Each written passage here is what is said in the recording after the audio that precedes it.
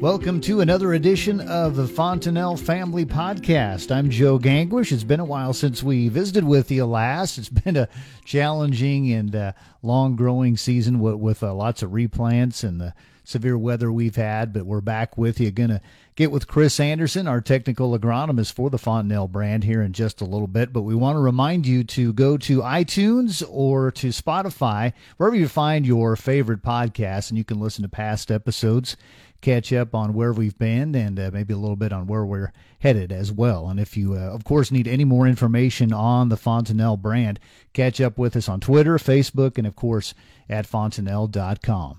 All right, Chris Anderson is our guest this time around for the Fontanelle Family Podcast. Everybody in Nebraska and Fontanelle knows you, Chris, and you're known and loved, let's say, around the organization and the brand, whether you want to be or not. But we appreciate you taking some time out to visit with us. And, for maybe some of those people that didn't have you initially as an agronomist, give us some of your history. Where'd you grow up? Where'd you go to school? Some of your work history, things like that. So, I grew up on our family farm at Guide Rock, Nebraska, and the family still farms there, so I still get to sneak down there now and then and see what's going on. Area, right? It's good and dry. That's right. It's a good and dry area. So, grew up there on the family farm. A lot more cattle than farming, but we got, some dryland farm acres as well. And then, before I went into the seed business, I actually worked for Farmland and then Aurora Co-op at the time. Once Farmland went bankrupt. So finished my career of that at Aurora Co-op. And at that time, a previous coworker of mine and I went off and were involved with Circle Seed. And that, as you know, got bought by Dennis Kruger, which was part of Kruger Seed. And for Kruger Seed, we were FSRs, just like you are, Joe. And they didn't have an agronomist out here, so that meant I was the agronomist and FSR both for Nebraska and got things done. Then Kruger got bought by Monsanto as part of the ASI group.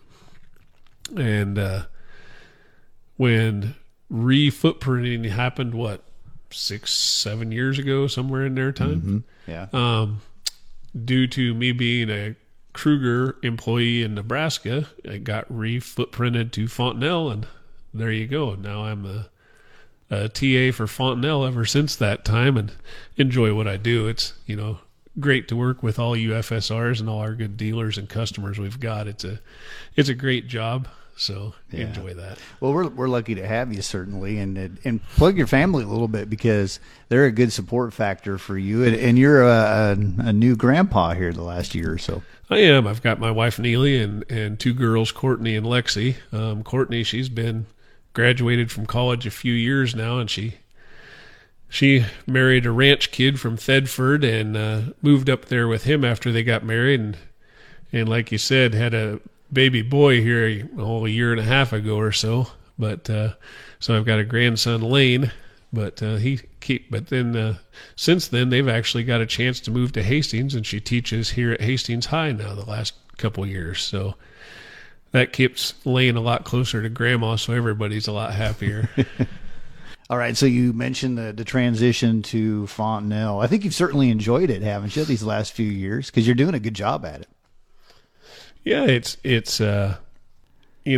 was a transition that was easy, like I said, because I was doing a lot of it before with Kruger, and it was nice to not have that both roles in play, I guess you could say, Joe, and really focus on what you like doing. And, it's a lot of people say, how do you put up with the miles and the hours? And it's not tough miles and hours if you enjoy what you're up to while you're out there doing it. And granted, every job has its days, and boy, you know that when it's 105 and corn's pollinating, it's one of them days. But like today, the time will pass eventually, and you'll get your pickup vacuumed back out, and you won't have an inch of pollen on the armrest and seat with you every time you crawl in. Right, so. Right, yeah. As we visit with you today, it's 90s plus here at your home in Hastings. But let's talk about and get into some things that I'm sure folks are wondering about. Just this growing season, yields are going to be all over the place this year, don't you think?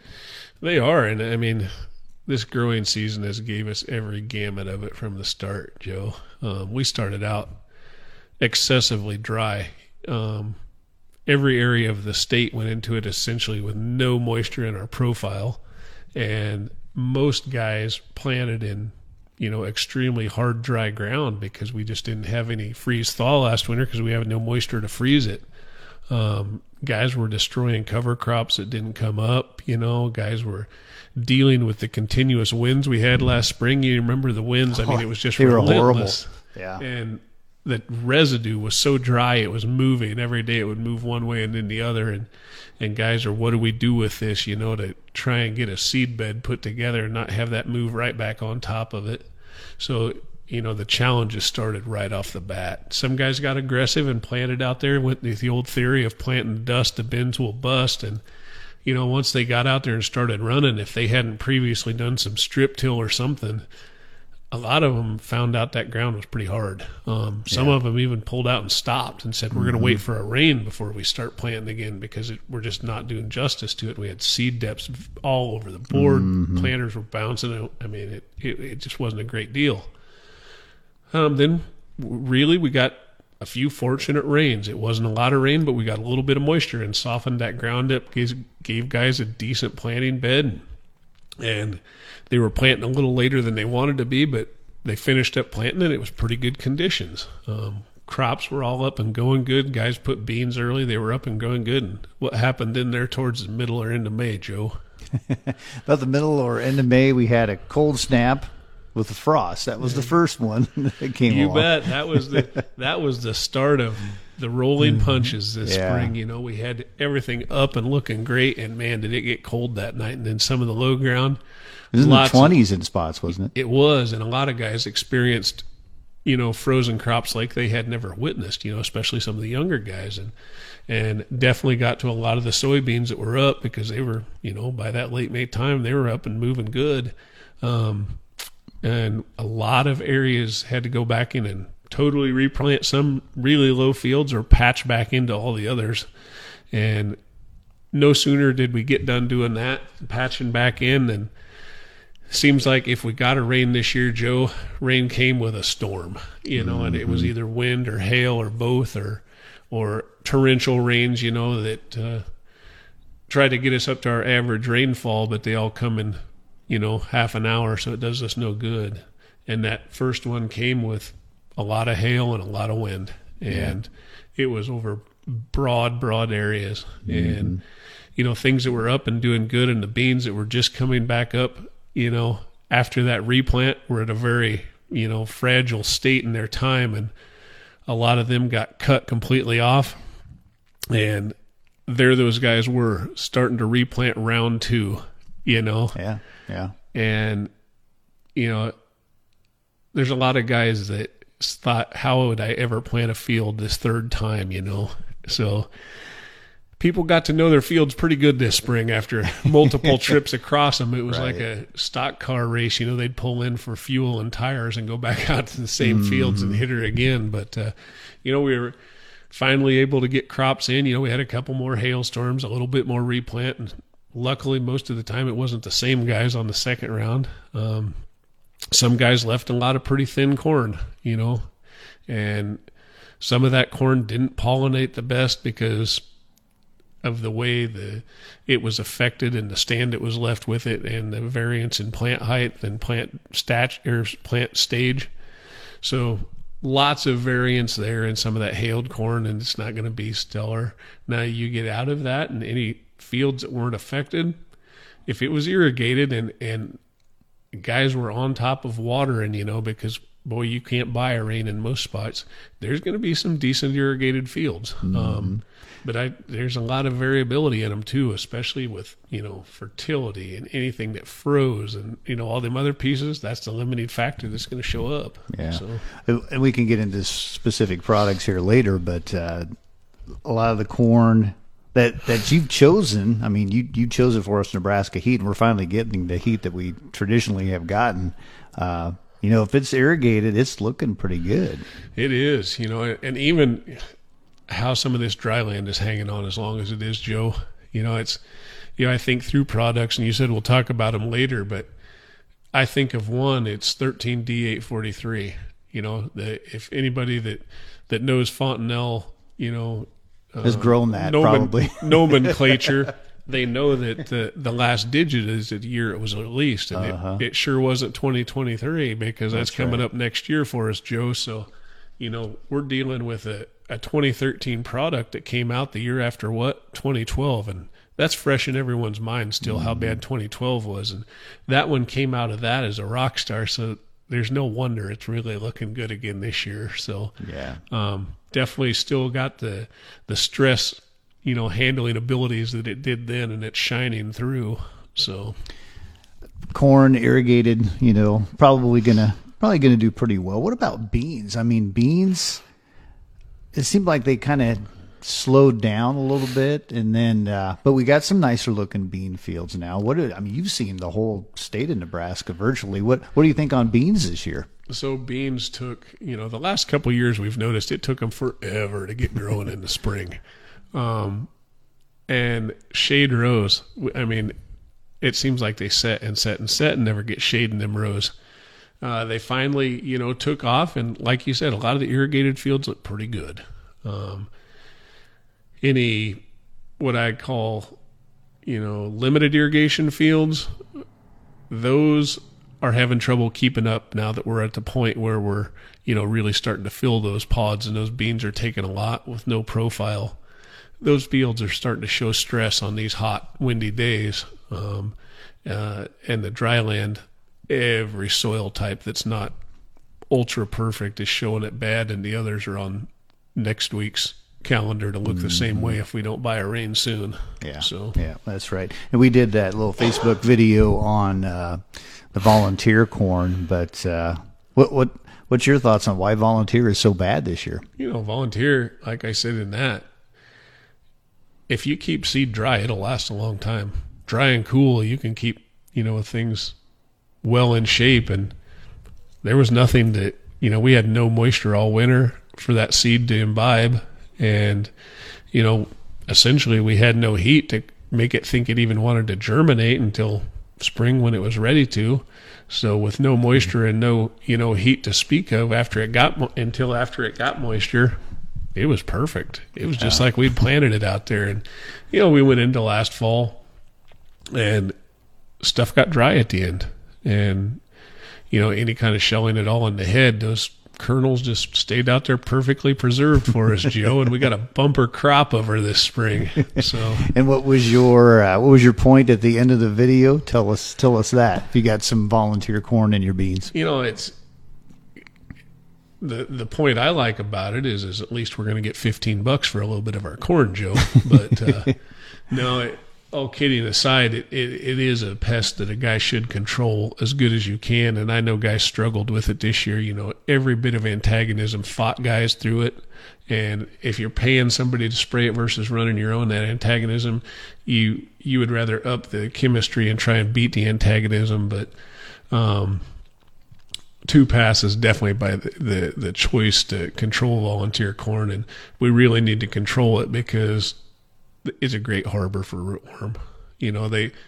They hone in on that, late fresh silk and pollen out there, and they just get loaded. You go look at a lot of them plants and they've just been loaded with rootworm, and they harbor it out there. And because most guys that, are at a 50-50 bean rotation, it seems, so it's not traded, volunteer out there. And it's nothing but a host to propagate a bunch of eggs in that circle out there. And a year from now, we'll have little hot spots of rootworm out there in the corn. So, you really need to think about how we treat, fields going into this after this, because otherwise we could really have a rootworm mess. So, yeah. Well, for the sake of time, I'm going to skip over forages and just talk about weeds. It's another terrible year for Palmer. Yeah, no different than fighting the corn. We fought weeds from the beginning, and we mentioned talking about bean growth, that the lack of row coverage and shade to help us, beat those. And we finally got that shade, but we were at or just past the spray window for dicamba in a lot of those.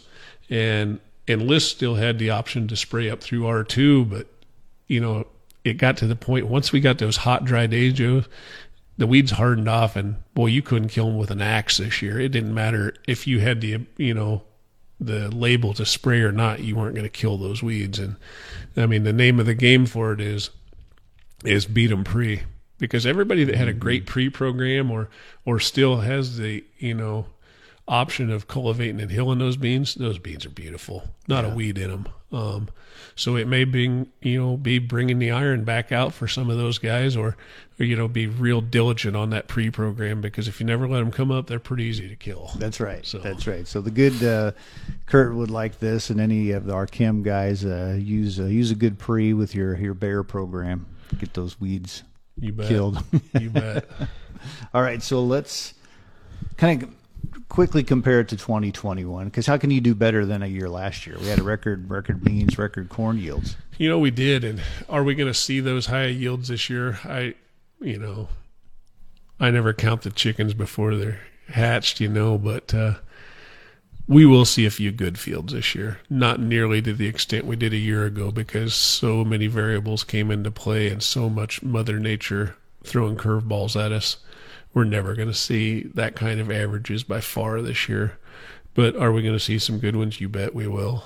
So all we can do is look forward to 2023 and have a great game plan in place to get there, Yeah. So what are some of your favorite corn products right now, especially on another hot year like this year? 13G has got to be one, right?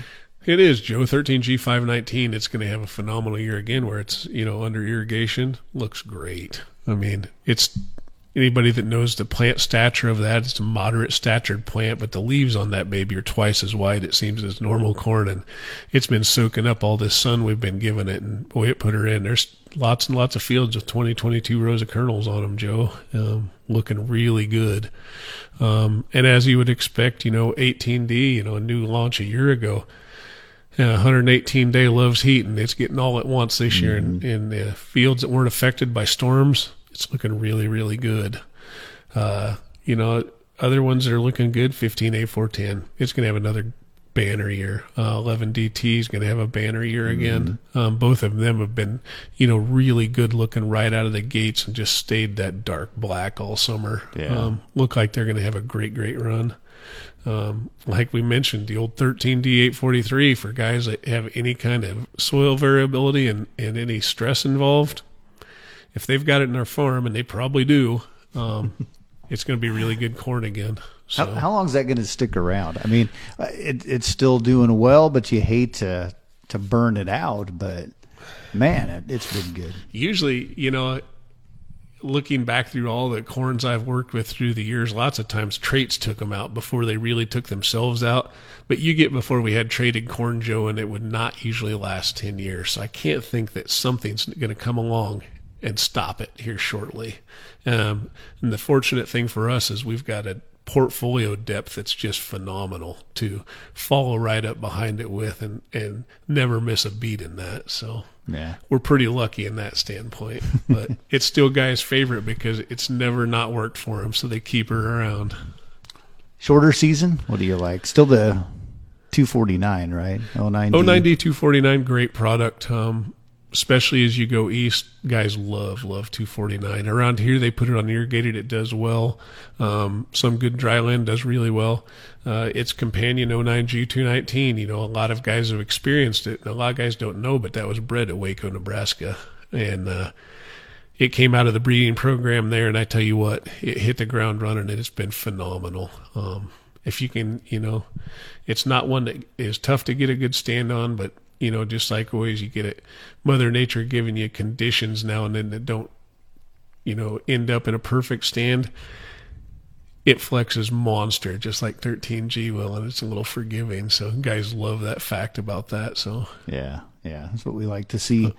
Beans, we're kind of biding our time before the HT4s come, but we got some good stuff to get us there, especially with the flex stuff. We do, Joe. We've got the great Extend Flex line. We're still actually running one Roundup Ready 2 Extend in the line, the 2.9. It's been a phenomenal bean for our area. Doesn't give us that Liberty option on that one, but the whole rest of our lineup does have that Liberty option to it. And, we've got some great beans from 1.9 maturity all the way to a 4.5, so we're stacked in there with some good ones. And I tell you, some key ones in your area, the 2.4 and 2.7, phenomenal beans. Last year, anybody that had a 2.4, came out of harvest going, holy cow, that was a great bean. And the 2.7s, they never look like they're great beans, but boy, they come through it, a year ago at harvest. It really took across on them variable acres, and guys excelled with them. So, well, let's talk about maybe some of the new things coming down the pike for corns. Smart Stacks Pro. What is it? VT4 Pro. I mean, we pride ourselves on technology and research. So, what are you excited about in the future for corn? First of all, well, for corn, and guys that have strip trials with us, and the guys that go to the field days this fall will get to see Smart Stacks Pro. A new letter in our numbering acronym is a P, and that stands for Smart Stacks Pro. So any of the numbers you see come out with this year from a P are Smart Stacks Pro, which are just going to bring the RNAi piece into it, give us another mode of action, if you will, Joe, to beat the ever evolutionizing rootworm beetle that tries to constantly get ahead of every technology thrown at it. So, and we've seen some breakthroughs in Nebraska, haven't we? We have, especially as you get extremely high pressures where it's been continuous corn forever, and it seems like you couple that with really dry weather, and that's the key where they really can kind of get ahead of it. What it is, it's extending hatch forever, and we keep seeing that. We keep seeing beetle hatch extend longer and longer every year, and that's how they've evolutionized around it. And this new RNAi piece is we're one up on them again, Joe. So we can interfere with that RNA and make them once more tolerant again, and we're back in the saddle. But we'll still have Smart Stacks, right, for guys that don't have the super pressure. We will.